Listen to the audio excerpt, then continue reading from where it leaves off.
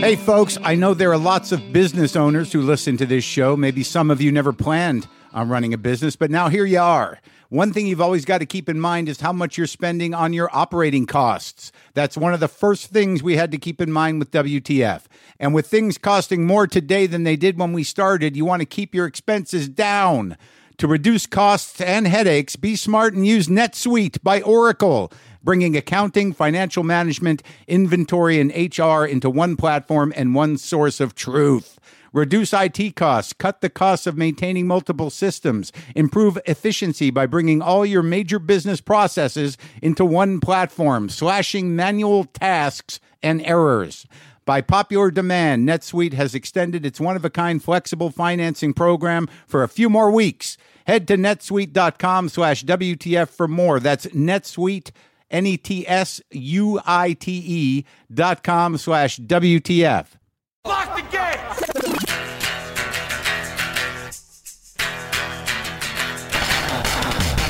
Are we doing this? Really? Wait for it. Are we doing this? Wait for it. Pow! What the fuck? WTF. And it's also, what the fuck? What's wrong with me? It's time for WTF. What the fuck? With Mark Maron. All right, let's do this. How are you, what the fuckers? What the fuck buddies? What the fucking ears? What the fucksters? What the Buckingham Palace guards? There you go, UK. There's one for you. And it seems like that's all I'm going to do today. Welcome to the show. I am Mark Maron. This is my show. This is WTF with Mark Maron that you're listening to now. Welcome. How are you? I hope your jog is going well. I hope your drive is going well. I hope you can live through another day in your cubicle with me saying hello to you. Hello. Well, do the old Marty Allen. Hello there. Hello, people. And if you're lifting weights, be careful. Don't overdo it. If you're walking with your dog, give him a pat on the head and say that's from Mark. Look, we have a couple of guests. I believe, if I'm not mistaken, Jim Gaffigan's going to be here today for a few minutes to talk about, Gaffigan stuff, his book and whatnot. And then Martin Starr, who I talked to for an hour. I enjoy Gaffigan. I want you all to know that when somebody like Jim comes by to talk about his new book, it's not a paid spot. It's because, Jim's got like 900 children. And, not 900, but at least 5. And he's a hilarious guy, and he's an old friend. And he wants to come by and talk a little bit and talk about his new book. I'm like, sure, buddy. Anything I can do to help you maintain this incredibly unrealistic life you've gotten yourself into by continuing to produce children. And he loves them very much. I'm just saying, you got to help a guy out. There's people who are broke, then there's people that, they got to, it's like, Papa Jim's never going to be able to stop. But all that aside, I always like talking to Jim. And he'll be by in a few minutes. And then Martin Starr, that was an interesting conversation. Wasn't sure where that was going to go or how that was going to work out. You don't think about Martin Starr and think like, boy, that guy never stops talking. But he was great, sweet guy, interesting life, and there was a lot of stuff to learn about him and to put some other things together about some of the shows that he was involved with, like Freaks and Geeks and Party Down and other things, and where he went and what he's up to now with Silicon Valley. But it was he was an intense guy, and I really liked talking to him. He asked me to do something with him, but I haven't followed up on that.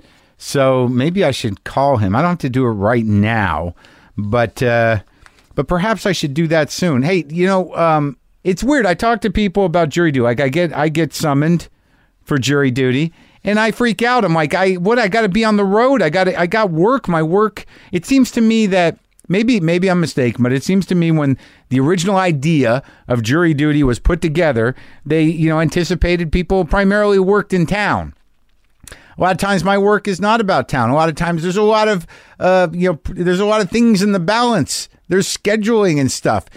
And I freak out. It's the last thing I want to do. But there's part of me that really wants to do it. The one time that I called in to serve, it was over it was December and there was just no trials going on. So I got off then, but I was sort of ready to do it. But this time you do get a few postponements when you're in the racket I'm in. And maybe everybody does. I don't want to say I'm special. But so I just got the summons and I freak out and I say to my friends, I'm like, what do you guys do with this jury thing? And everybody I talk to is like, man, I just don't respond to it. I'm like, but you're a bad American. You're a shitty American. You just don't respond to it. You just leave them hanging. So they just shoot these summons out into the wilderness, hoping they'll get somebody. And I think that's true. I think they're like relatively desperate for people to show up. But I do feel it's my responsibility. But not unlike many responsibilities in my life, I'd like to, push it down the road a piece until I got no choice, and then I will do it. So I'll let you know how that goes. I'm still Ebola free, which I'm happy to report. I hope everybody else is doing as well. Again, I know it's been a tough few days for you self-centered people with mild flu-like symptoms, and the people that are in real trouble or real panic. I'm sorry you're going through that, but I as far as I know, I'm still Ebola free, going on 51 years. So Jimmy is in town. Jim Gaffigan was here, and he said, why don't we talk for a while? And I'm like, all right. So we talked for like an hour and a half, and I told him it's going to be a while before I get that up.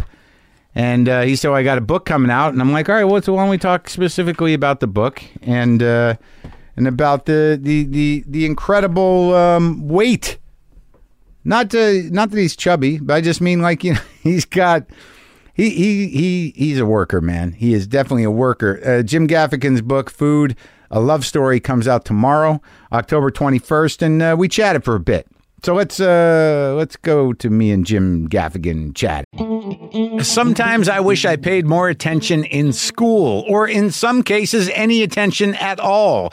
There are probably a lot of things I could have gotten more out of, like literature, and now it's probably not in the cards to go back to school and study the classics. But luckily for us, there's a new podcast called The Foxed Page that dives deep into the best books of all time. This is basically like the best possible college English class, but more relaxed and fun. No pressure of grades or needing to prepare something to say in class. It's only the books you want to read and know about, presented by best-selling author Kimberly Ford. Everything from Cormac McCarthy to Madame Bovary, from classics like Frankenstein to modern hits like Lessons in Chemistry. I love Ireland, but I missed the boat on James Joyce. The Foxed Page has a 3-part series on Dubliners, and that's a pretty great starting point. Want to get the most out of what you read? The Foxed Page is for you. Get it now wherever you get your podcasts.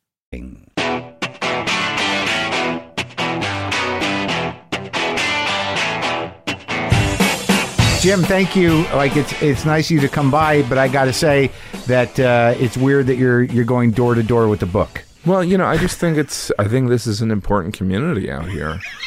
And but it's not even. It's just out today, and shouldn't you be doing something else? I mean, I understand that. It's. I'm also giving WTF stickers. Well, okay. Well, thank you for doing it's that. Like Food, A Love Story and WTF stickers, and also Stamps.com. You had to write this book, though. Stamps.com. Thank you. Stamps would be very happy. That's the what is my code? Stamps.com code WTF. WTF. Are you using Stamps.com?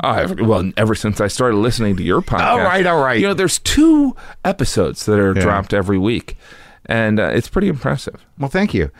But now the book, like I kind of make fun of you sometimes because when people go, Gaffigan's great. He's one of the best comics working. But he talks primarily about food. Yes. And but it's funny. Oh well, thanks. Well, it's we all eat. I think we do all eat, and I think there's something about the topic of food where I just stumbled into it. Where look, you start off doing stand-up and you try on different kind of personas. Right. And you eventually just go back to the persona you had, right? Right. But there was a moment where I was angry, I was smoking a cigarette, I was more like a tell, and I was, you energetic. Used to smoke, that's right. Yeah. And so then I came back to this guy who's just kind of this, he romanticizes laziness and the what I want. Yeah. And what I found with food is I could talk about food, and there wouldn't be any grimace in the audience of like, I don't agree with this premise. I find that with cats, it's bothering me. But you can talk about animals, and you're not going to have, everyone's going to be like, oh. Oh, it's interesting. I make a reference to saying that I'm a cat lover, right? Yeah. And I can feel some of the dog lovers going, all right, I guess we'll let it go. Yeah. But the thing with food is, even if somebody is, a longshoreman, or they eat lobster every night. They don't care if I don't like lobster. It's just a vehicle for jokes. And Do you like lobster? No, I don't. It's just bug meat. Because there's not a nickel's worth of difference between that and a scorpion. No, I get it. And what about shrimp? Nothing? That's a cockroach. Yeah, I know. So you really feel that way? Peel and eat. Yeah. That's a cockroach. Okay, yeah, but but you don't like the flavor? Or? I mean, I'll eat it because I'm a pig. I like butter. Yeah. I like cocktail sauce. You dip anything in cocktail sauce, it's pretty good. So but the food thing, it's getting to the point where, I want. Maybe this will be the end of this chapter. What are you talking about? This book is 330 pages. It's like I've covered every topic. So of food. You're saying you're retiring the food premise? I'm going Garth Brooks from food. Really? No, of course not. What the hell would you talk about? Laziness and your kids, sleep. You don't do much about your kids. Do you? I try and keep it to a minimum. Because, really? Why? Because you thought maybe it'd be hard to find a new angle, or are you just protecting them? No, I'm protecting the audience. I was that 26-year-old in the audience watching comedians talk about their wife or husband and kids, and I was like, I don't want to hear it.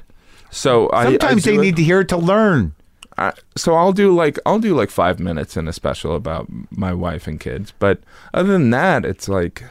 Really? But that's odd because, romanticizing laziness, food. I mean, I do lack Hot of Pockets. exercise. Hot Pockets is 6 minutes, and you'd think that, when I talk to people, they're like, it's your only joke. Some people think that. Well, that's what landed. What are you going to do? Hot Pockets was the culture's gateway to you. It was a blessing. Yeah. And a curse. Right. Is that in the book, the Hot Pocket? Yes, that's the name of the chapter, Blessing and Curse. It is? Yes. About the Hot Pockets bit. Yeah, I was on CNN on Veterans Day talking about veterans' rights. Yeah. And on the icon below, Doug Stanhope sent me this picture. I think it was Doug. No, it was somebody else. Yeah. And my name was listed as Jim, quote, Hot Pockets, unquote, Gaffigan. That's how I was listed when I was talking about veterans' rights. So it's like there's a blessing and a curse, right? Right. But do you still do people still call it out at the show? Oh, yeah, absolutely. Do you do it? Yeah, I do it as an encore at the end. I don't care. They love it. Well, I'll see, because, I'll look at my audience, and sometimes there will be, a 10-year-old in the audience in the front row, and he's just sitting there, and, I can talk about weddings. He's like, I don't know what you're talking about. Right. But when I get to Hot Pockets at the end, it's all been worth it for him. doing it for the kids. No, well, some of it is, it's just, you have a show with a beginning, a middle, and an end, and there's a little bit of let's clean it up at the end. But I think that you're selling yourself short on the idea of exploring your personal life, even if it's with kids, because I think that it makes an impact on young people. Because if something is funny, it's funny. Even when I was a kid, I'd see older guys talk about their wives, and you'd still get a kick out of it. And somehow or another, it's going to define some things. I agree with you. Yeah. But there is something about, you got to manage what you can't just. In my belief, you can't just make it kind of and this is what I think is interesting. Right. It has to be, a show. There has to be, I have some jokes that I love that work in Brooklyn. Right? Yeah. I have 10 pages of New York City jokes that maybe work on Long Island. Right. But the Bell House. Sure. I love doing them at the Bell House. But they're not going out to... They're not going anywhere. They can't even, I can do it maybe in the East Village. Yeah. Not Ohio, though. No. No. But they're not Subway jokes But either. this book will speak to everybody because it's about food. And there is a chapter in there about your struggle with the blessing and the curse of the Hot Pockets bit. Yes. And your struggle with food in general. Yeah, I would say, yeah. It's not kind of I'm going to change my life. It's I like to eat. It's one of the celebration. I wrote it with my wife, and she was like, you should have a disclaimer at the end saying that that these thoughts are wrong. Did you put that in there? No, I didn't do that. You don't feel it's wrong. Because, look, we're all grown-ups here. We know we're not supposed to have a Big Mac every day. I do, but you're not supposed to. Do you know what I mean? I do know what you mean. I mean, look, when... I'm the guy who gave you a coupon for a free pint of Ben & Jerry's. That's right, and I'm the guy who took it. Yeah. and put it in his pocket so he wouldn't lose it. Yeah, you bet you won't. So, All right. Well, good luck with the book, man. I'm glad it's out now. thanks so much. Yep.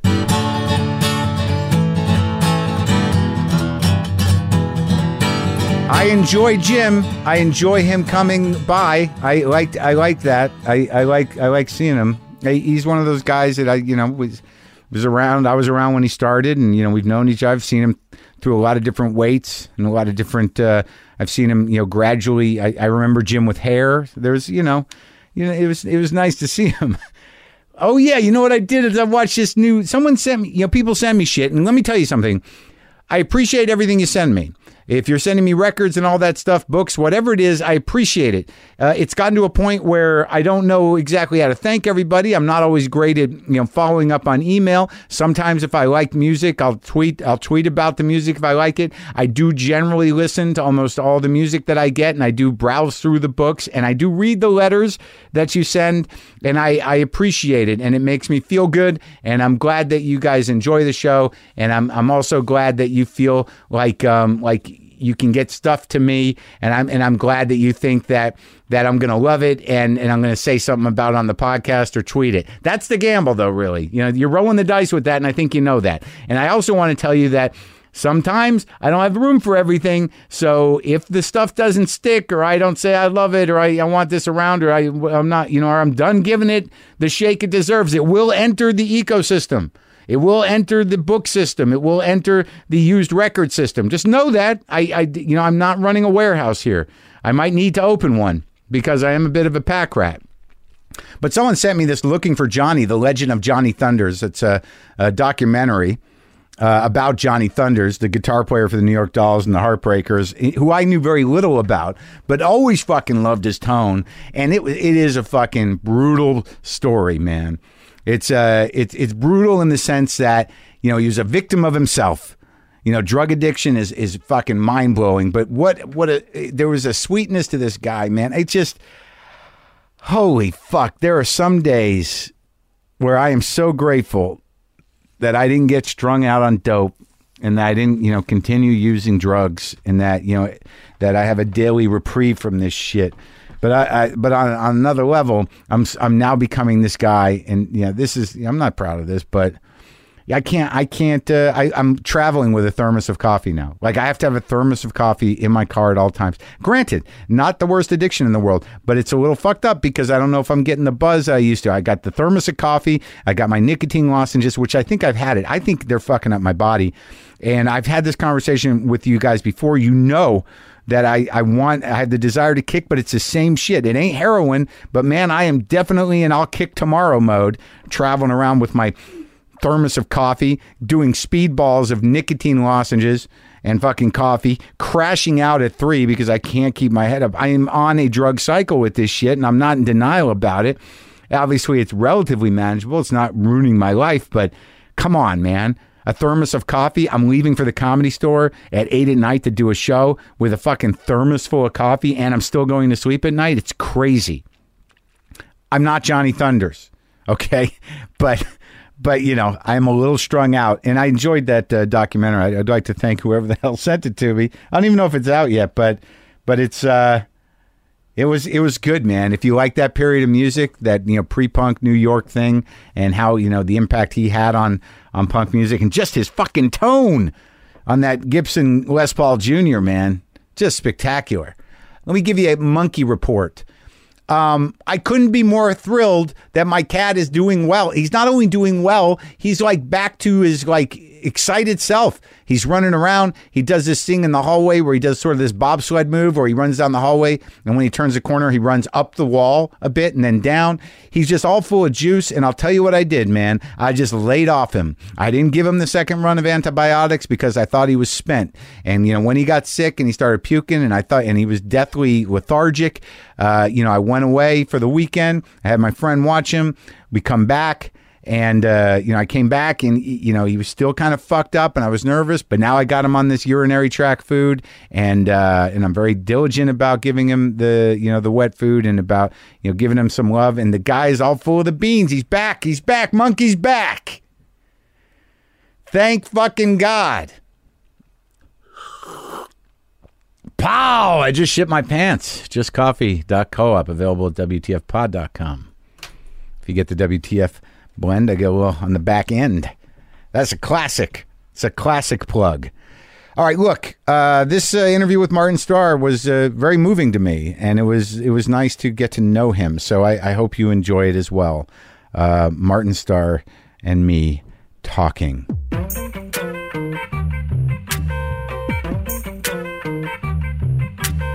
Where do you live? I live here. In Westwood. Oh, you do? In Westwood? Yeah.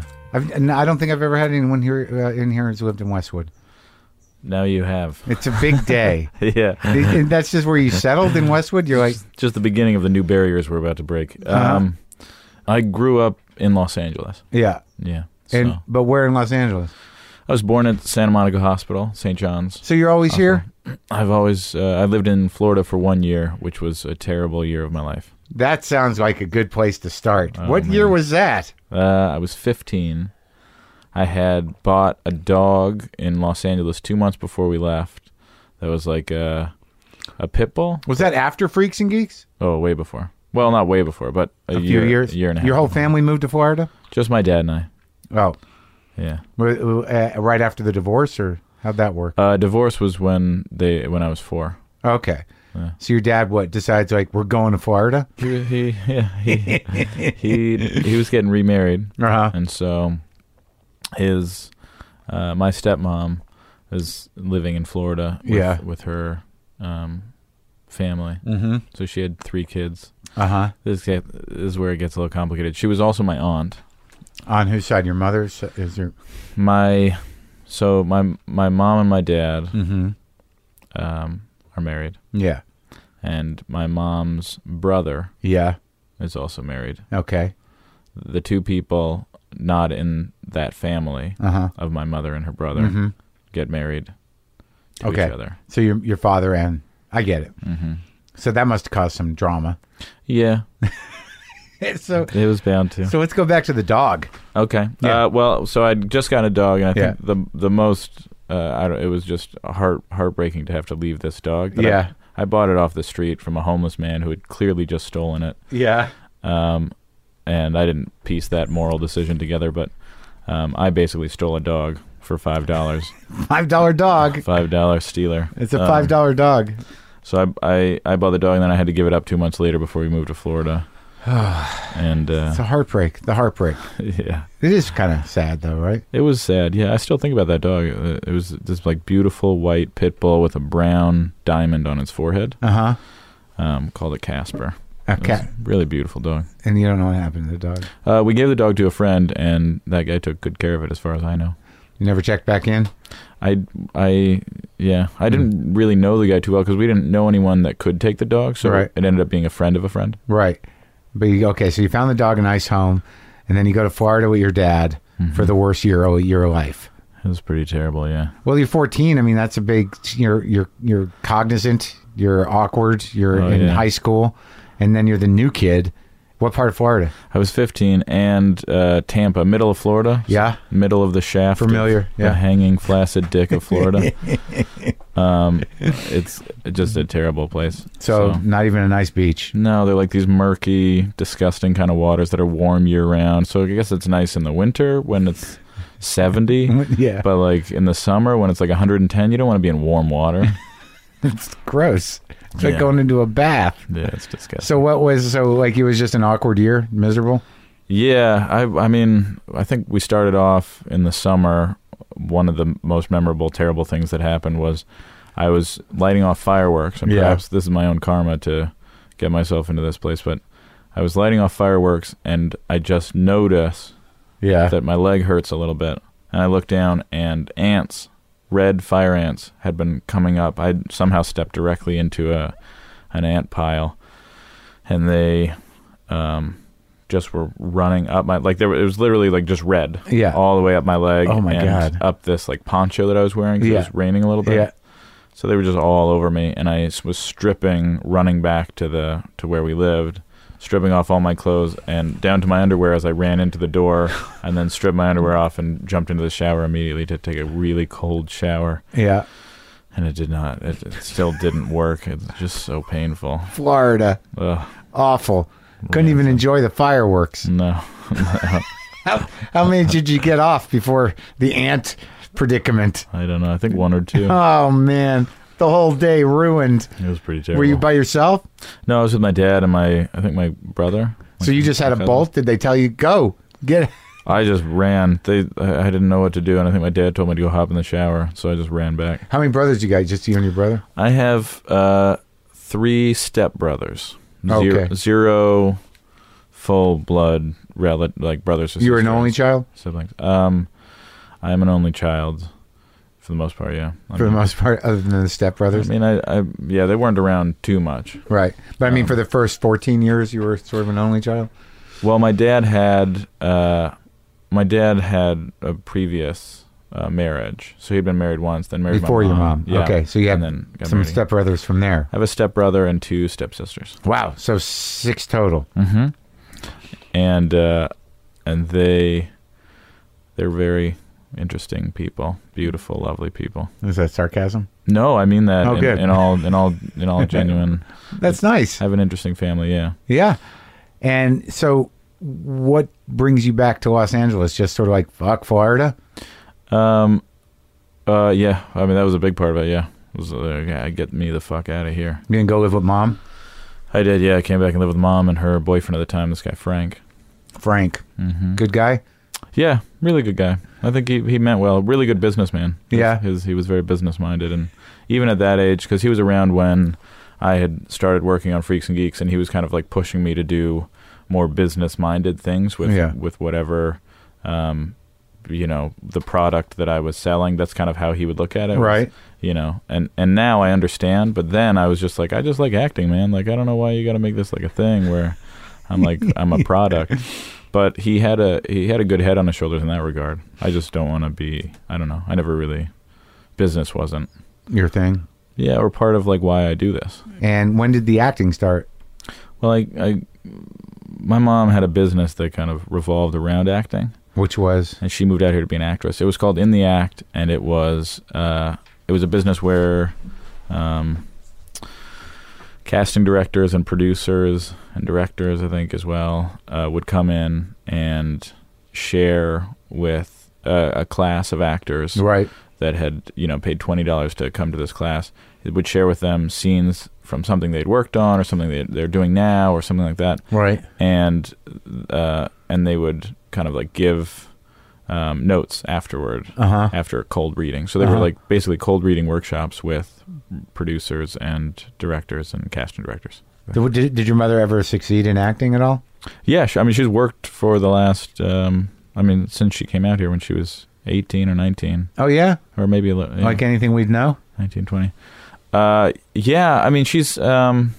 She's had parts in a lot of things. I mean, she was in like Beastmaster way back when. She's been in a lot of stuff, man. Yeah? She's, she was in Silicon Valley, but unfortunately for time, they ended up cutting her out, but hopefully at some point she'll be back. And it was totally independent of me. Really? Mike Judge, had just cast her, and they were like, I think we cast your mother. and then I was really excited. So you guys are pals? Yeah, I mean, Yeah. I feel like every relationship is a bit of a work in progress. Ours certainly is. Yeah. But yeah, we've recently taken up Clippers games together a lot. Oh, so yeah? We're kind of bonding over sports. And where's your old man? My dad's in Florida. So he's just down there. Mm-hmm. He's stuck with that one. Yes. He leveled off. He did it. Yeah. He found one. He did. So when do you actually start acting? How old were you? I think the first time I did anything officially, I was young. I was real young. I probably was doing classes and stuff with my mom.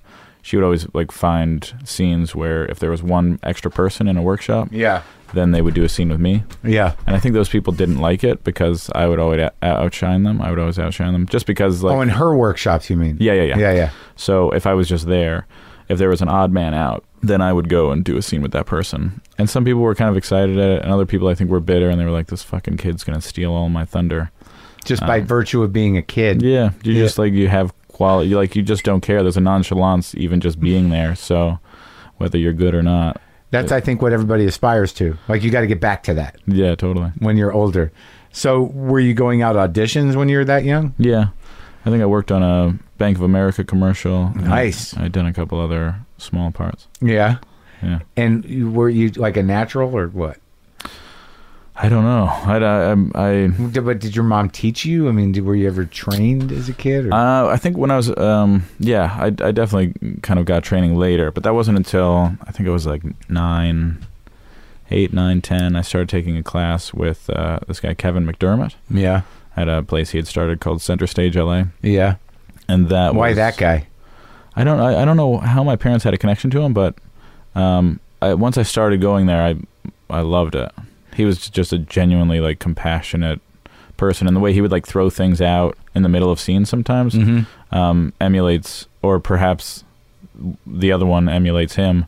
But like Judd, I think, directs a lot like that sometimes, and a lot in TV, in comedy and stuff. A lot of comedy directors will just kind of like throw out ideas, and he kind of always did that during scenes where he would throw something out if he felt like you needed a boost or you needed some inspiration. And you'd have to improvise around that? Yeah, it was an improv class. Okay. And I always really liked it because I felt like I was getting the reaction from my peers at that point that made me feel good. Right, the laughs. Yeah. Yeah. For the most part. And even, because we did drama improv as well, so.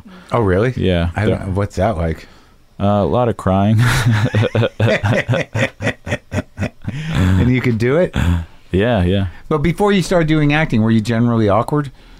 I mean, who isn't awkward? I moved around a lot, and I always saw that as like an opportunity every time I moved to a new school, because I went to way too many schools. But I always saw that as an opportunity to like change the view of my environment on me. Yeah. Like, how would you do that? Never worked. Well, I always thought like, oh, I'll change, I'll be different, and I'll be the cool guy now wherever I go. You were going to make that decision. Yeah, that you don't make that decision. Yeah. I found out after years of trying. Every school, you're like, I'm the cool guy now. Yeah. No. But I also didn't know how to do it. Right. You know what I mean? Like those guys who are cool in high school who usually grow up to be nothing. I like the emphasis on nothing. Yeah. Take that, you sons of. But like those guys don't know why they're cool. They just probably are graced with something genetically that they don't even know about, or they just don't care. Charm and insecurity. Mm-hmm. Like if you're just insecure and you don't have the charm part, you're in a little trouble. Mm-hmm. But if you're insecure and you're charming, then the world will be your oyster. Yeah. How's that? Is that a good theory? Yeah. Well, I just made it up. I don't disagree with it. I mean, I think those are two qualities that mesh well together. Charm and insecurity? Yeah. Yeah, it's called Hollywood. Yeah. The entire industry is built on that. So why'd you move around so much? I mean, I know you went to Florida for a year, but you moved around within L.A. too? Yeah. My parents were very particular about the education that I got. Uh-huh. So they would constantly kind of recheck the system and find a new place for me to be. Even though it meant pulling you out of the social structure and... Yeah. Well, I mean, they just didn't find the system. Yeah. And I went to really, like, quote, prestigious schools. Like what? I think the first school I went to for first and second grade was, maybe just second grade, Open School, this place called Open School, which was just like a... Like a Montessori school? Yeah. Where everyone just sort of like, yeah, it's up to you guys to decide what you want to do. No, it was more like it was for smart kids, like intentionally for like smart kids, Were like you- an academics type school. Were you an academically smart kid? I could do it. My pistons were firing in that capacity, but I didn't like it. So Right. I didn't do the homework, but I could pass the tests. Right. And so that's what ended up being the marker for me of being able to get into these schools. Right. Was like I could do that, Right. but then I wouldn't get great grades because I didn't care enough to do the homework, and that's not what drove me. Yeah. But I think I've really like peaked when I was in. I went to the Los Angeles County High School for the Arts. Oh, you did? Yeah, when I moved back from Florida. So then I guess you were the cool kid there, because everyone's a cool kid there, right? Yeah, it was. I found it to be an environment that was just free. It was so much more free. I hadn't been in a school environment where people were openly gay. Yeah. And that was like, that clearly defined how different this was Right. from every other Right. educational environment I'd been in. That struck you immediately. Yeah, and it was like that's such a great thing that people were free here Right. and open. I mean, there were still like the constructs of the hierarchies Yeah. and all those things still kind of parlayed their way into the system, Right. You know, and the social structure. But it was just a little bit different. Yeah, and what were the performing arts? The full range, Yeah, like music, music, theater, acting. dancing, and visual arts. And did you start doing actual acting there, like doing plays and that kind of stuff? When I was just about to do our first year project, would have been my first opportunity ever to do a play, to do actual theater. I left to be a part of Freaks and Geeks.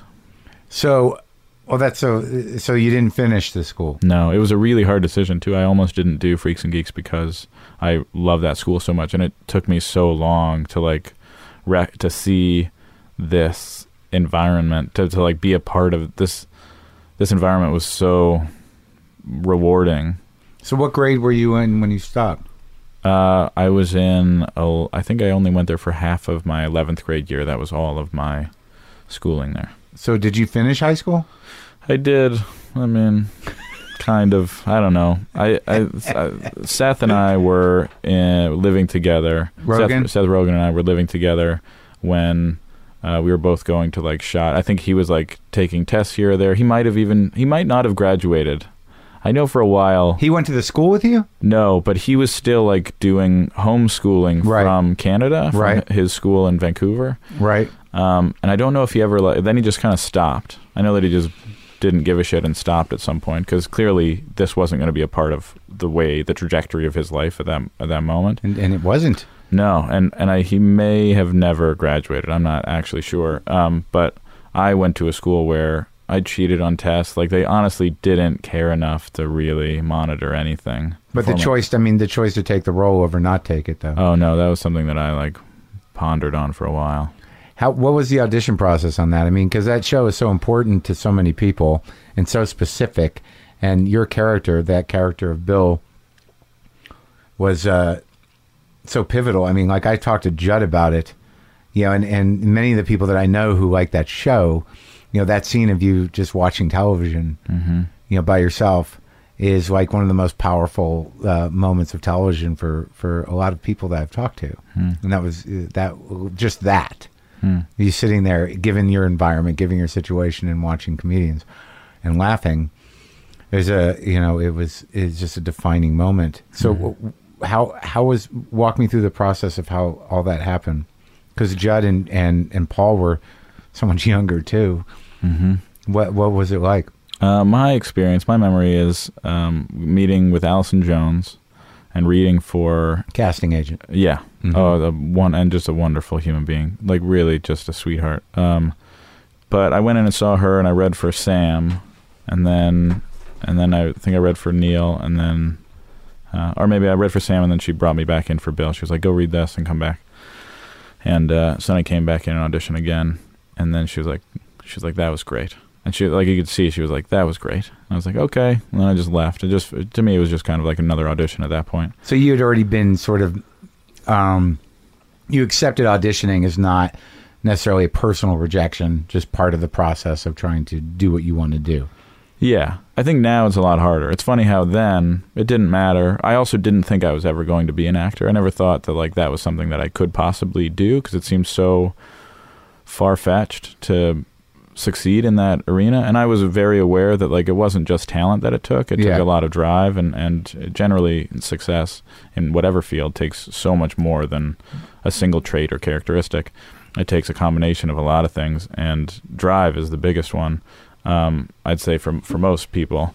And but you didn't feel like you had that? No, I didn't think, like, I didn't trust myself, or no. Right. I knew that, like, within my acting class and my improv class, I felt like the man, but and I felt like I could handle myself there, but I didn't know that I could ever succeed in this business. It's such a huge business. Right.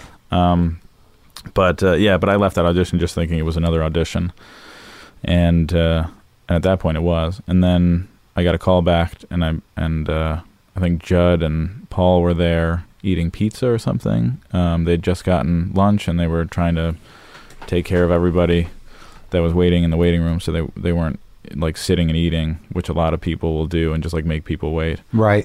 They were like very understanding. They were just very courteous. And so I remember going in and auditioning for them, and then leaving, and then getting called back to go to NBC for tests. So it's interesting that you wanted to commit your life to this, but you didn't have that much confidence in it. I had confidence in my own ability. I just didn't have confidence that like this was the thing. Like I still wanted to be like a veterinarian, or I was still like trying to figure out, when you're 16 years old, you're not, at no point was I like, this is it. Like, Yeah. this is what I have to do. Right. Because you're still so unsure and awkward, or at least I was. Yeah. I never had this decision. I never Right. made a decision. I kind of like let my environment make that decision. I think after Freaks and Geeks, I was like, oh, okay, so this is it. This is what I get to do. Right. So now I just have to put everything into it. Okay, so you get cast. They tell you you're the guy. Uh-huh. When do you meet everybody else? Well, I met everybody at the tests. Well, I met Sam. I met Sam Levine, and I think I met Sam Levine there, and I met John Daly there, and then 3 other people who were testing for each of our parts as well. Mm-hmm. Relationships started to form pretty quickly. Yeah, with who?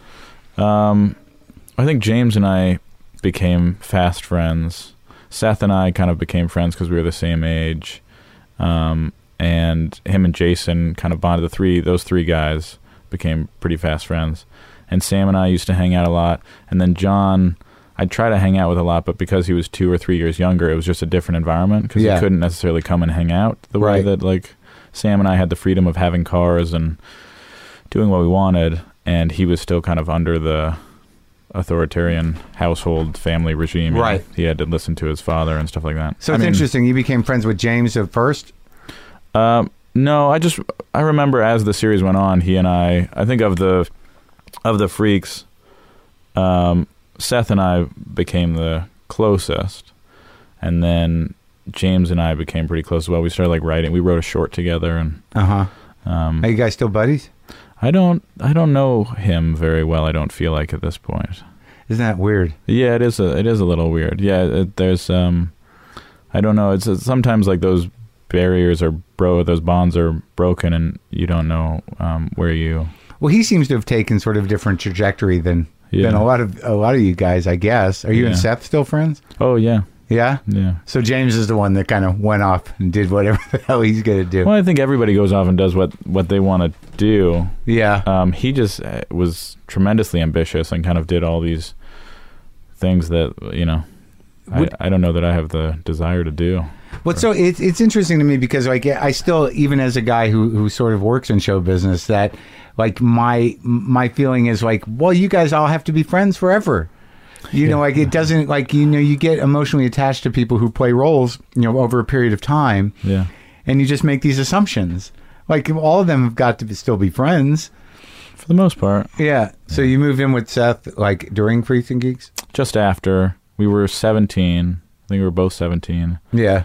And then pretty shortly after that, I went off to do my first big movie. And I was like, this is it. I'll do a big movie. I did a TV show. I did a big movie. The movie will come out and it'll be hot shit. And it'll be gravy. Yeah, I kind of got a big head. Which movie was it? Movie you've never seen. Uh-huh. It was called Cheats. Yeah. It was initially called Cheaters, and then we couldn't name it that because of the Jeff Daniels TV movie of the week that came out by the same name, I think. So we changed the name, and then I don't know. It was kind of doomed. That movie was kind of doomed. What was it about? It was about 4 guys who cheat on tests as like a business inside the school. That's what they do. And I was the guy who writes Crazy Small. So like people would, if you were chewing a piece of gum, on that wrapper for the piece of gum would be all of the notes you needed for the test. Right. All of the answers would be there. I was the guy who did that. And I also had asthma. And it was a very interesting, fun. So after Haverchuck, you were like the nerd kid. I mean, I guess so. I mean, That was it would fit, I suppose. But yeah, but that was a nerdy-ish character. Well, when you were doing that, the Haverchuck character, like that scene, like Judd's recollection of it was that was something from his childhood. Do you remember that scene where you're just sitting there watching television? Yeah, totally. What was your experience of it, of doing that? Judd and one of the other writers was they were screaming out jokes to me, because that whole scene is without sound audio. Yeah. So they were just you're just sitting there watching, and they knew there was not going to be any sound. Yeah, and they were just screaming out jokes. I was looking at a blank screen at that point, and they were just shouting out jokes that they remembered from their childhood, and what ended up just becoming the dirtiest jokes that they could think of to try to make me laugh. Yeah, and they succeeded. So that's the beauty of acting. That's what really happened. But within the story, it was this difficult world you were living in, and we were experiencing you having the one bit of reprieve that you get from the insanity. And what were you like? What other things did you do? Because like in my mind, when you're a child actor, which you kind of were, right? For sure, yeah. Who were you hanging out with? I mean, you're living with Seth, but what do you do for hobbies? Did you build a life for yourself? Seth and I smoked a lot of weed. Yeah. And that went well for a while. And then It seems like Seth still smokes a lot of weed. Seth has kept it up. Yeah. He's committed. Yeah, he's built more momentum, I think. Yeah. I think Snoop Dogg smokes more weed than him, but just by a he's hair. up there. Well, I asked Snoop Dogg fairly recently how much weed he smokes per day. Yeah. And he said a half ounce. What? Well, he said depends what day. And I said, today. Yeah. He said a half ounce because I'm working. I said, oh, well, how much on a regular day? Ounce and a half. Wow. It's out of control. Yeah. I think you build up a tolerance. Ounce and a half of weed. Oh, for sure you do. But, I mean, do you smoke still? No, I quit a long time ago. I kind of started. I had trouble sleeping recently, and so I started smoking a little bit of weed again. Did it help to go to sleep? Yeah, works wonders. But what other things do you do? You're a mystery to me. Like I was concerned. I'm like, I hope we can talk. Because I'm a fan. But I was like wondering, like, what's his private life like? What's he up to? That guy. What do you do for fun? Well, I was raised Buddhist, so is that true? Yeah. Why would I question that? Are you lying to me, Martin? Are you lying to me? You were nope. I'm not lying. What you mean, like Nam Myoho Buddhist? Yeah. So your mom was like got into that in the 60s, early 70s? Yeah, my mother and father both got into it in 1981. I was born in 82. And yeah, and it's stuck. I mean, even though I haven't necessarily consistently practiced, it's a huge part of my life and like my fundamental core. Really? Yeah. Can you explain it to me? Will it help me? Because I'm like, you seem very calm and you seem okay with yourself. These are things I don't possess. So if you were to... you do. I mean... Like what does it mean to be brought up as a Buddhist? I've only talked to one other one, and he was, his family was very involved in kind of spreading the message of that particular form of Buddhism at the time that it became popular, because there was a time where it's interesting to me that Los Angeles and Hollywood in particular becomes like this testing grounds for things that would be assumed as cults in a way. But that thing really took off. I mean, the place I remember from it the most is in the Hal Ashby movie, The Last Detail, where Randy Quaid, stumbles into a Buddhist, to that particular form. So I was like, well, that must have been going on in the 70s, because that's where it sort of took off here, right? So what does one do as a Buddhist? What were the things that you learned?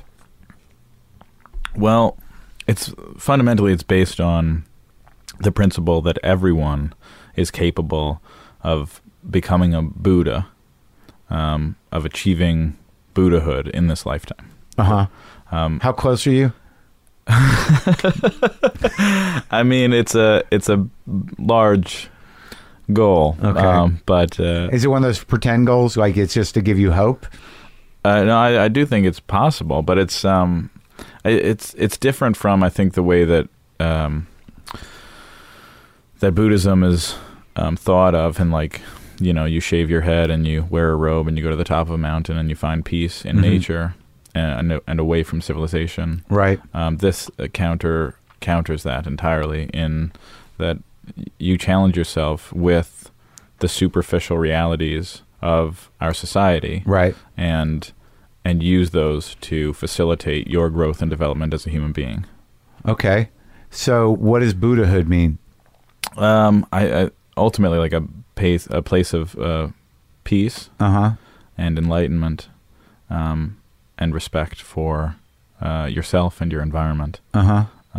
And the ultimate goal of the organization of Yeah. the Soka Gakkai, which is initially it was the Soka Kyoku Gakkai, which meant Value Creation and Educational Society, and now it's Soka Gakkai, which is Value Creation Society. The ultimate goal is world peace.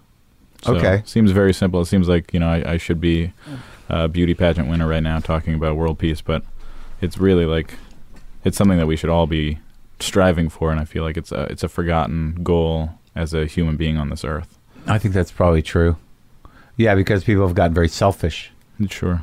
That, you know, we live in a sort of narcissistic culture. 100%. Careerists. How do I get what I need? Yeah. How do I get to be what I want? So do you chant I do, yeah. daily? I try to, yeah. And does that help? Is that would you consider that meditation? Yes, and it does help a lot, yeah. That's amazing. So, like in terms of the practice of chanting and the sort of, you know, practical elements of what you get from that, because I'd like to meditate, but I don't. So you've kind of got Transcendental, you do TM? No, I don't do anything. I'd like to. I think you'd it's like pretty. to. I'd like to sit quietly, but I think if you have a chant or a mantra or something, you can just do it. But you did it all your life. Yeah, it feels very natural to me. I see sometimes people who are, you know, new to the organization or to chanting or something, their reaction to it, and I realize, oh, what we're doing is weird by normal standards. Right. But it just seems so absolutely natural to me. And now, when like, did you get any flack for that ever? Not that I remember. Yeah. Like when Except in our family, because my mom comes from like a very Catholic family, and so I think they disliked the fact that she veered away from Catholicism and God, and the funny thing is, like, both religions practice peace, or like that's their message, Yeah. and acceptance. You know, Right. specifically, like, you look into the depth of Catholicism, and it's about accepting other people and the differences and forgiving people. Right. And it's so funny how difficult that seems to be as when it's actually needed to put into practice. Yeah. Well. You know yeah. what I mean? Yeah. I mean, not to, you know. shit on Catholics. Yeah, I'm not. I mean, that really wasn't my attempt, but I just thought it was funny that, you know, that how difficult it was to put into practice when, like, that's one of the fundamental rules of the religion. Well, I think that I think most religions set out to you know, to be pretty sort of proactive in terms of people behaving properly and living a decent life. But then the politics of the religion and the organization of the religion and you know, the powers that, you know, the people that take power within religions kind of fuck things up. Yeah. But also with Catholicism, you get the hell business, which is a little too terrifying for me to even wrap my brain around. Yeah. Were you raised Jewish, conservative-ish Jewish, not real with any real sense of God, or how to use God, or, you know, what it really meant. It was always sort of an abstract, never something practical. Yeah. And it seems like, you know, in terms of what you're dealing with, there seems to be some practicality to it. It's like you can get some relief from engaging in this, and there's not necessarily a deity that needs to be placated or or appeased. Yeah. There doesn't seem to be any punishment for transgression. How does Buddhism deal with transgression? Well, I mean, mistakes are a part of life, and I think Is there a list of mistakes?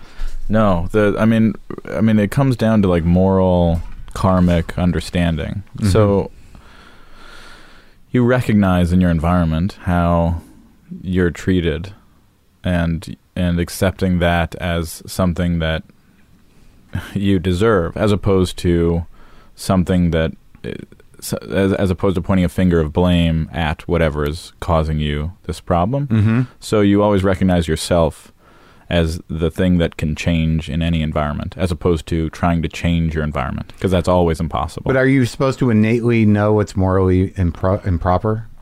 I mean, where do those lessons come from? Like, okay, Yeah, but they come more through human interaction, like us talking about what is. I mean, you know innately what's right and wrong. well, let's say you're strung out on drugs, and you're like, wow, this is killing me, and I just blew somebody for drug money. Yeah. But I'm chanting. Well then the next moment, every moment is a new opportunity to find yourself on a new path. So as opposed to looking back and blaming yourself for what has just happened, or blaming anyone, there's no recourse for what just happened.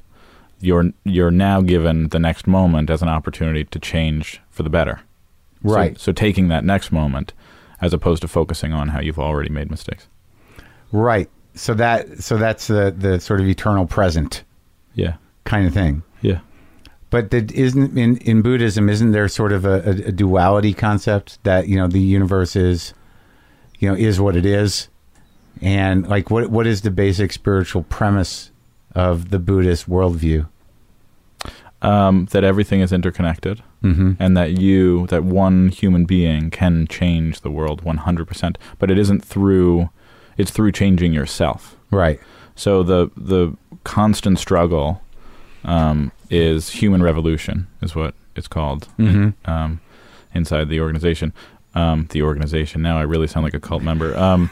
But inside my Buddhist practice, that we refer to it as human revolution, which is just basically looking inside yourself and changing yourself for the better, and being actual proof of the capabilities of this practice. Wow. So, do you do you go someplace? Yeah. Well, we used to be connected with.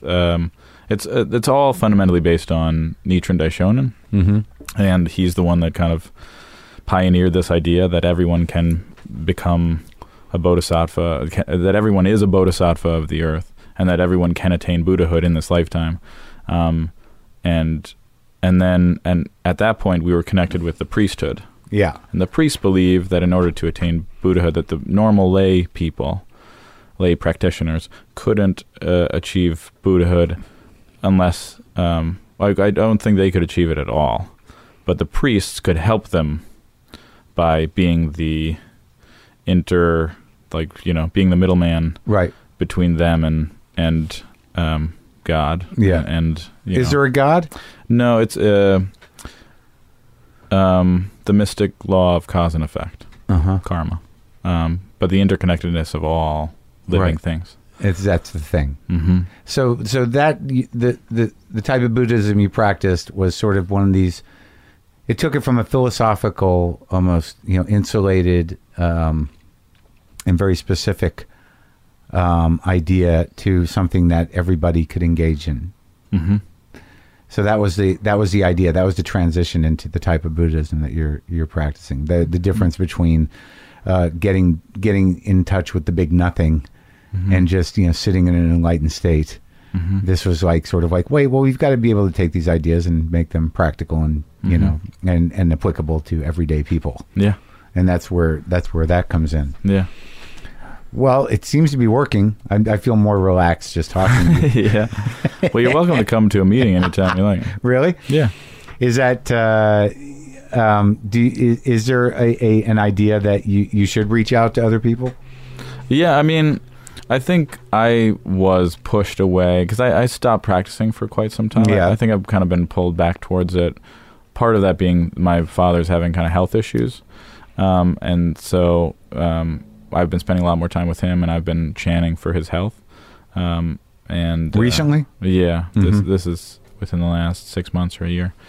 And so you were sort of not as active, and now you're more active again? Yeah. So it's a way. Were there other points in your life where there was crisis or frustration and spiritual or existential dilemma that kind of pulled you back in? Short term, yes. Yeah. This feels like a new ground. Like I have a better foothold on it now with this. And is your father still practicing? Yeah, 100%. Oh yeah, is he doing all right or? He's doing okay. It's a battle, man. It's a pretty severe battle. So we're in the midst of it, but he's got a great deal of hope and determination. So that's great. Yeah. Okay. Now let's talk about from your relationship with Judd, because for me, like, I don't watch a lot of television. Mm-hmm. Like, I saw Party Down, and I was happy to see you. Mm-hmm. And like, it seemed like you sort of were in this world of comedies that has become the dominant force in comedy. The people that you were involved with from Freaks and Geeks, with Seth and everybody. Mm-hmm. But like, but the movie thing, when I saw you in Knocked Up, I was like, holy shit! Oh, there he is. Like where's he been? But you've been working the whole time. No, I'd had a pretty big gap, I think, in between Freaks and Geeks and then Knocked Up. Yeah. Party Down came after Knocked Up. Yeah. Where, like, I got a tattoo and, like, decided I wasn't going to be an actor anymore. And it was mostly due to not feeling respected and encouraged by my environment. I think the people that... And I can't blame it on them, because it was my decisions that put me in that position. But like, my agents and shit at the time were terrible and didn't really care about me or know how to influence me. In fact, so there was a problem. So coming out of so this was after Freaks and Geeks, after a couple of movies where you were sort of being typecast as this dorky kid. Yeah. And you hit a wall. I definitely hit a wall. What'd you get? What kind of tattoo? I got this thing. The star. A bleeding star. Yeah. What's the meaning? Yeah. At the time, anyways. At the time, I think it's evolved quite a bit, but at the time... Good, I'm glad it's still evolving. Yeah, it's still evolving. At the time, it really just represented my what I didn't like about the business and what I didn't want to be consumed by. Which was? The selfish nature, the business side of things. Right. It wasn't about what I loved about acting or creation or storytelling. It was all money driven, and you really had to prove yourself to be an asset to these people. And they had very specific expectations out of you. Yeah, which were all financial. Like, you really had to meet these expectations that didn't fit into my parameters of desire. And, well, they probably were kind of cornering you to be some sort of clown. Yeah, well, they just stopped working for me, to be honest. Yeah. The only time I got phone calls, and I've felt like that more often than not in my life, that is, for some reason, my place, that like I'm not, that like I feel like agents oftentimes when they are representing me, they're just fielding calls a lot of the time, right? As opposed to like fighting for me to be in movies that they're packaging or giving me opportunities that I don't necessarily have on my own. I don't know if that exists anymore. That type of agent. Yeah, maybe you're right. I mean, I know that they are packaging things, but sure. But there's this romantic idea that like he's out there working for me. Yeah. I don't know. They really. There are oftentimes I wonder why 10% of my money goes to someone. And to be honest, at the moment, I really like the people that I'm with. Yeah. I like them as human beings, and I like talking to them, and I feel like they have a lot of wisdom when I talk about the projects that, are on the table or something. But it's still like, I don't really know where I stand or how much I'm gaining in a given moment. Right. Or a day or so what was that, or month. When you got the tattoo and turned your back on it, like, well, how did that manifest itself? What was your plan? Well, I got a job for one day as a barista. I got paid $2 to get a test, to go be a test barista for a day. And then that was the only job I think I've had aside from acting. And then Knocked Up came up. So it wasn't that long a period? No. And I'd kind of decided I wanted to get back into it. But how long was it before, like, when you said, fuck this? I mean, was it years? Or was it... I think I had quit for a year. So you had money saved from Freaks and Geeks and stuff? No, I went broke. You did? Yeah. Now, was there any part of your Buddhist nature that thought, like, this is an opportunity? No, I think I was in, like, I was in the state of hell. I was not happy at all. I was miserable for the most part. I was terribly depressed. Even through Knocked Up, through shooting that movie, I was in a pretty bad way. So how did that manifest itself? Were you living alone?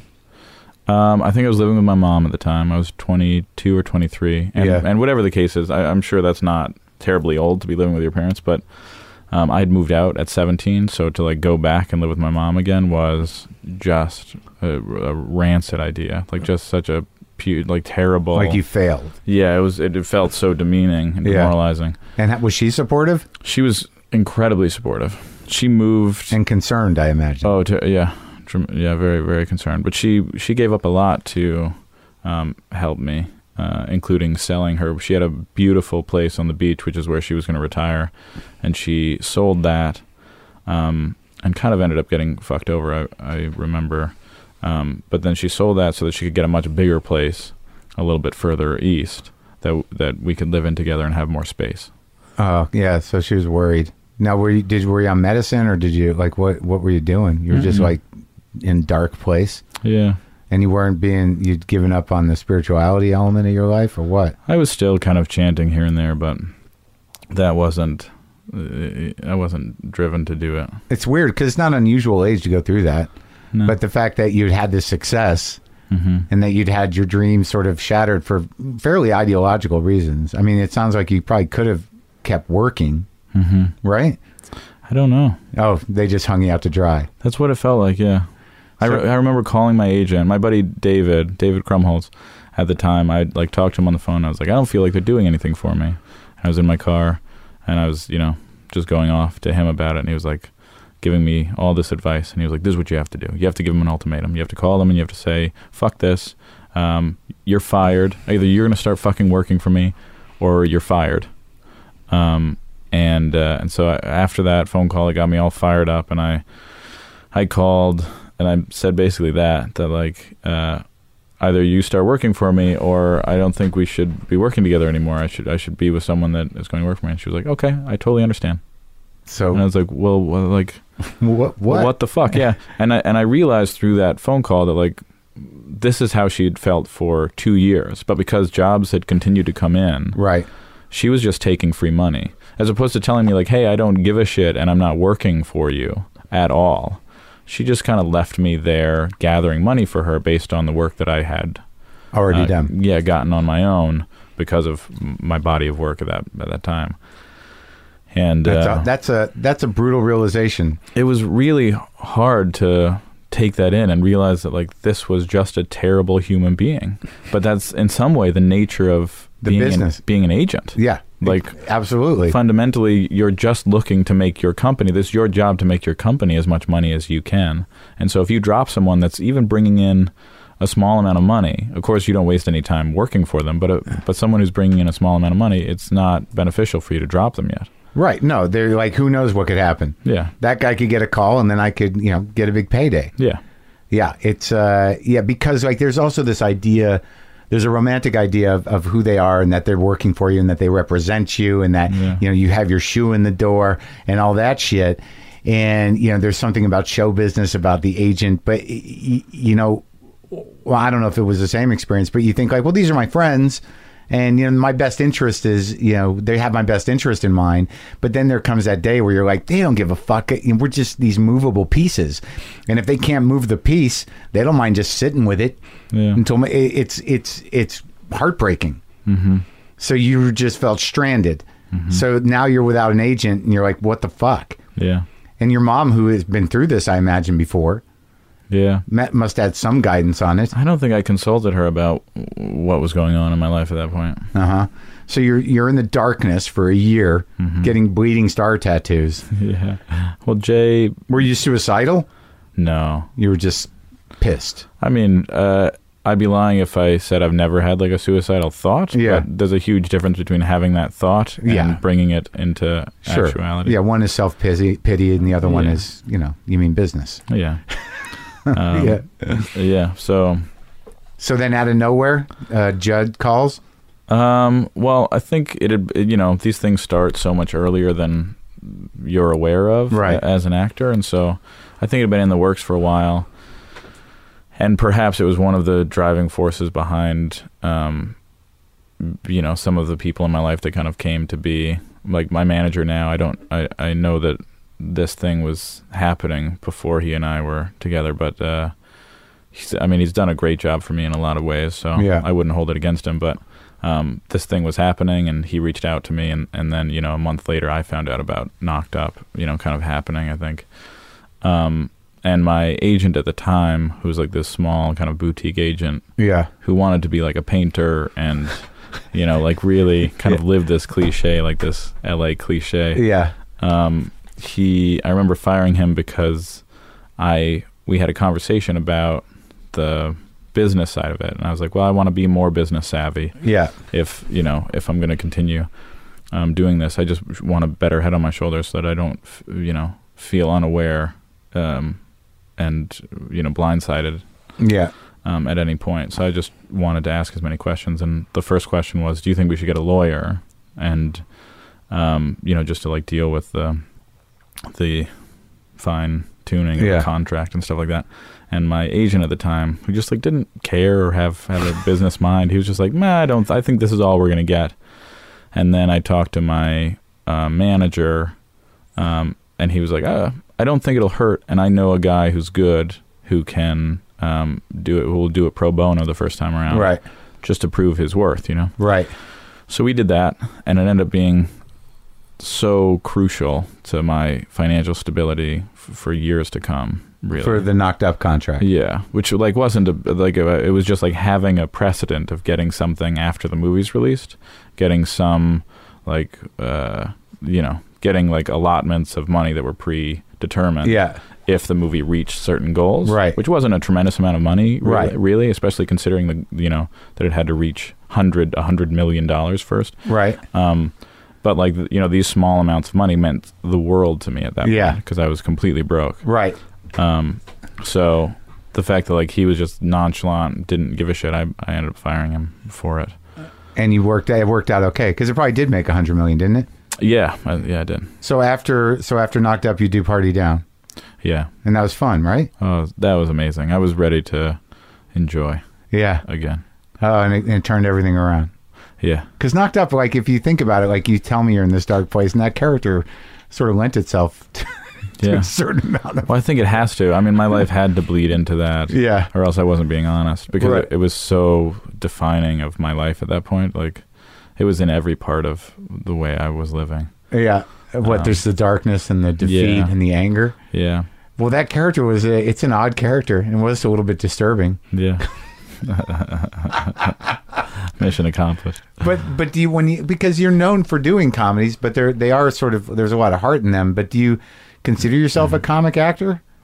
I feel like I'm told it so much that I just have associated it with what I do, but I don't think that's a defining characteristic in what I bring to what I do. Yeah. I don't think it has to be comedic. So the Party Down, that didn't survive, that must have been pretty heartbreaking. Yeah, I mean, it's just the way it goes. I'm just fucking used to it now. I mean, to be honest, it's more surprising to me that like right now I'm a part of something that is living up to its potential.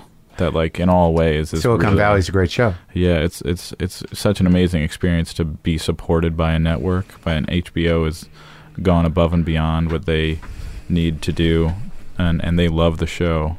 So I'm a tough audience, but I really like it, and I'm in like, you know, TJ Miller used to bother me, but like I got to give it to you guys. I mean, you really and Kumail, who I know well as a comic, and you know TJ I don't know that well, but you know he always annoyed me. And Josh Brenner's on my show. He plays my assistant on Marin, and he kind of pulled out for 3 episodes to do my show while he was shooting Silicon Valley. So like I feel like I have something personal, like not at stake, but like I would be more judgmental because I know everybody. But like it works so fucking well. It's so funny, and it's so like the ensemble works, and the characters are so well defined, and they seem to really be, you know, great comic characters. Yeah. We got really lucky too at how open Mike was in the evolution of it. Because I think when I first read the script, I wasn't super excited about it. Why?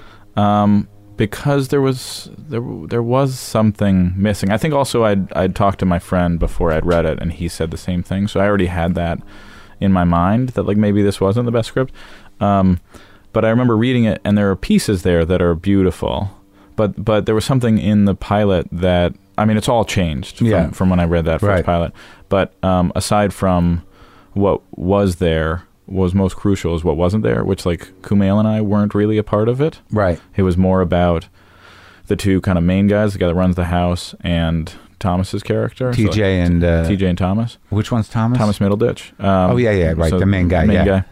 So it was really kind of about them more, and the side characters in the house were just that. Right. And then these girls that come up to Silicon Valley, and this B storyline, which was these girls who come up to meet rich dudes and fuck them and take their money, essentially, or like become. But they're not even in it anymore. They unfortunately just kind of. I mean, even in reading that first pilot, I remember feeling like this isn't like you kind of have to pick one path. Right. You're either following these girls or you're following these guys. Right. Because they don't even really meet up in that first pilot. Yeah.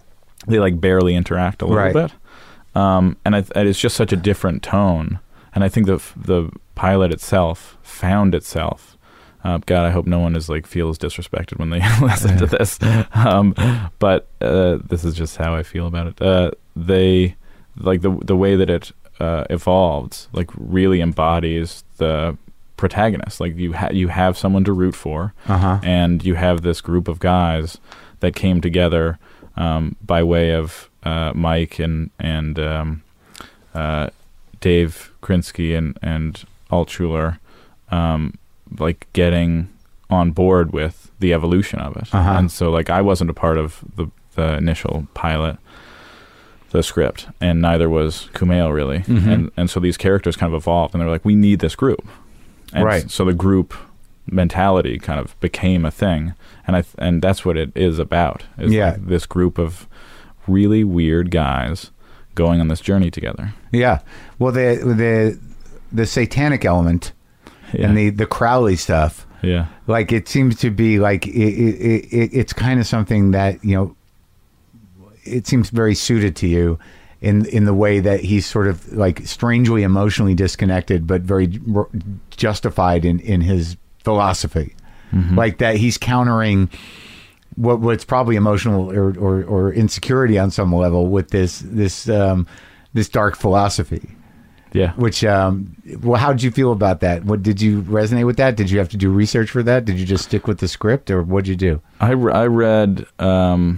The Satanic Bible. Anton LaVey's book. Anton LaVey's Satanic Bible. Yeah. I haven't finished it yet. It's quite a read, but it's really interesting. Yeah. And that's what kind of informed a lot of just have a shameless good time. What I brought to it, yeah. Yeah. But it's funny also coming from this place of almost peacefulness. Like he's like just at such like he has such confidence in himself. Yeah. And seems to be the only one that does. Yeah. And I think it comes from this place of knowing how this is how the world works. If everybody read the fucking Satanic Bible, you'd also know that like giving a shit about anything is pointless. That's also sort of on some level, in some kind of malignant way, that Buddhism speaks to some of that. Yeah. Not morally, right, but existentially it does. Yeah, totally. Yeah. Were you able to make that connection?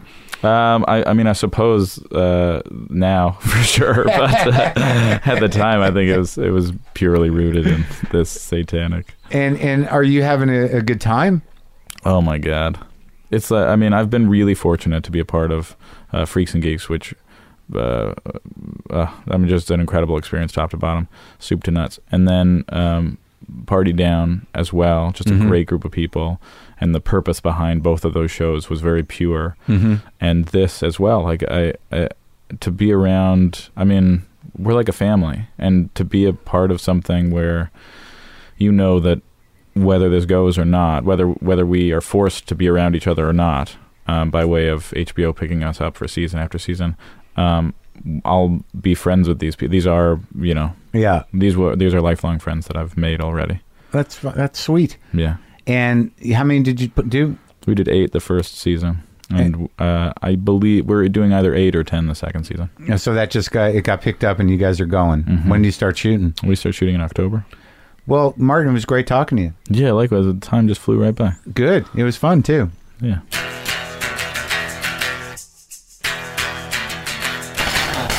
All right, well, that was great. I loved getting to know that guy.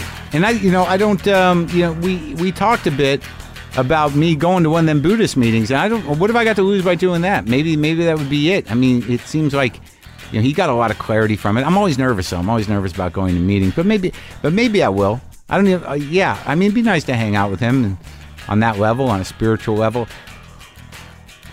Oh my God. I'm so jacked I need a nap. I went hiking today.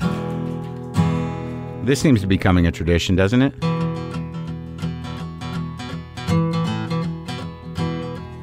I don't know what I'm going to do. I think that we should all celebrate.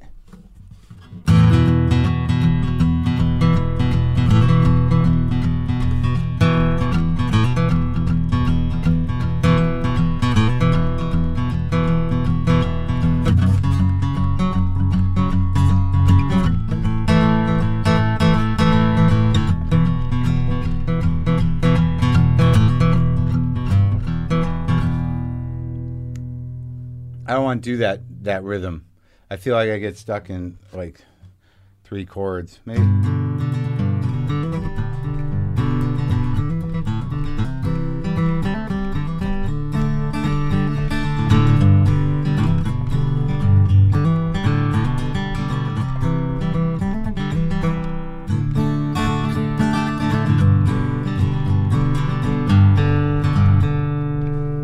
That's like a little talking blues business, isn't it?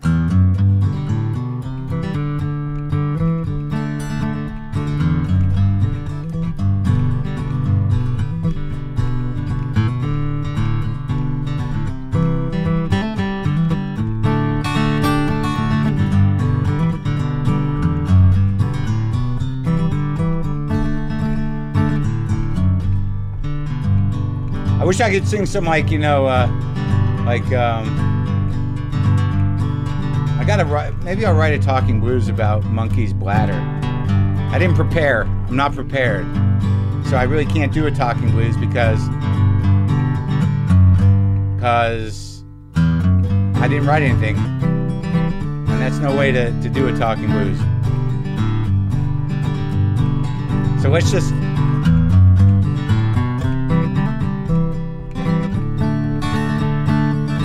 Let's just pretend that I've written a talking blues.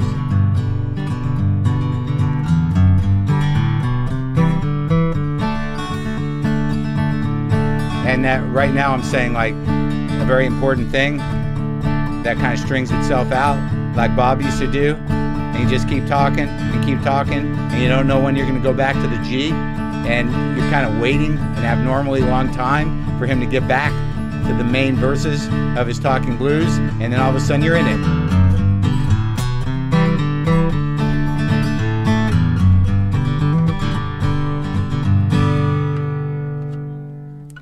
Boomer lives!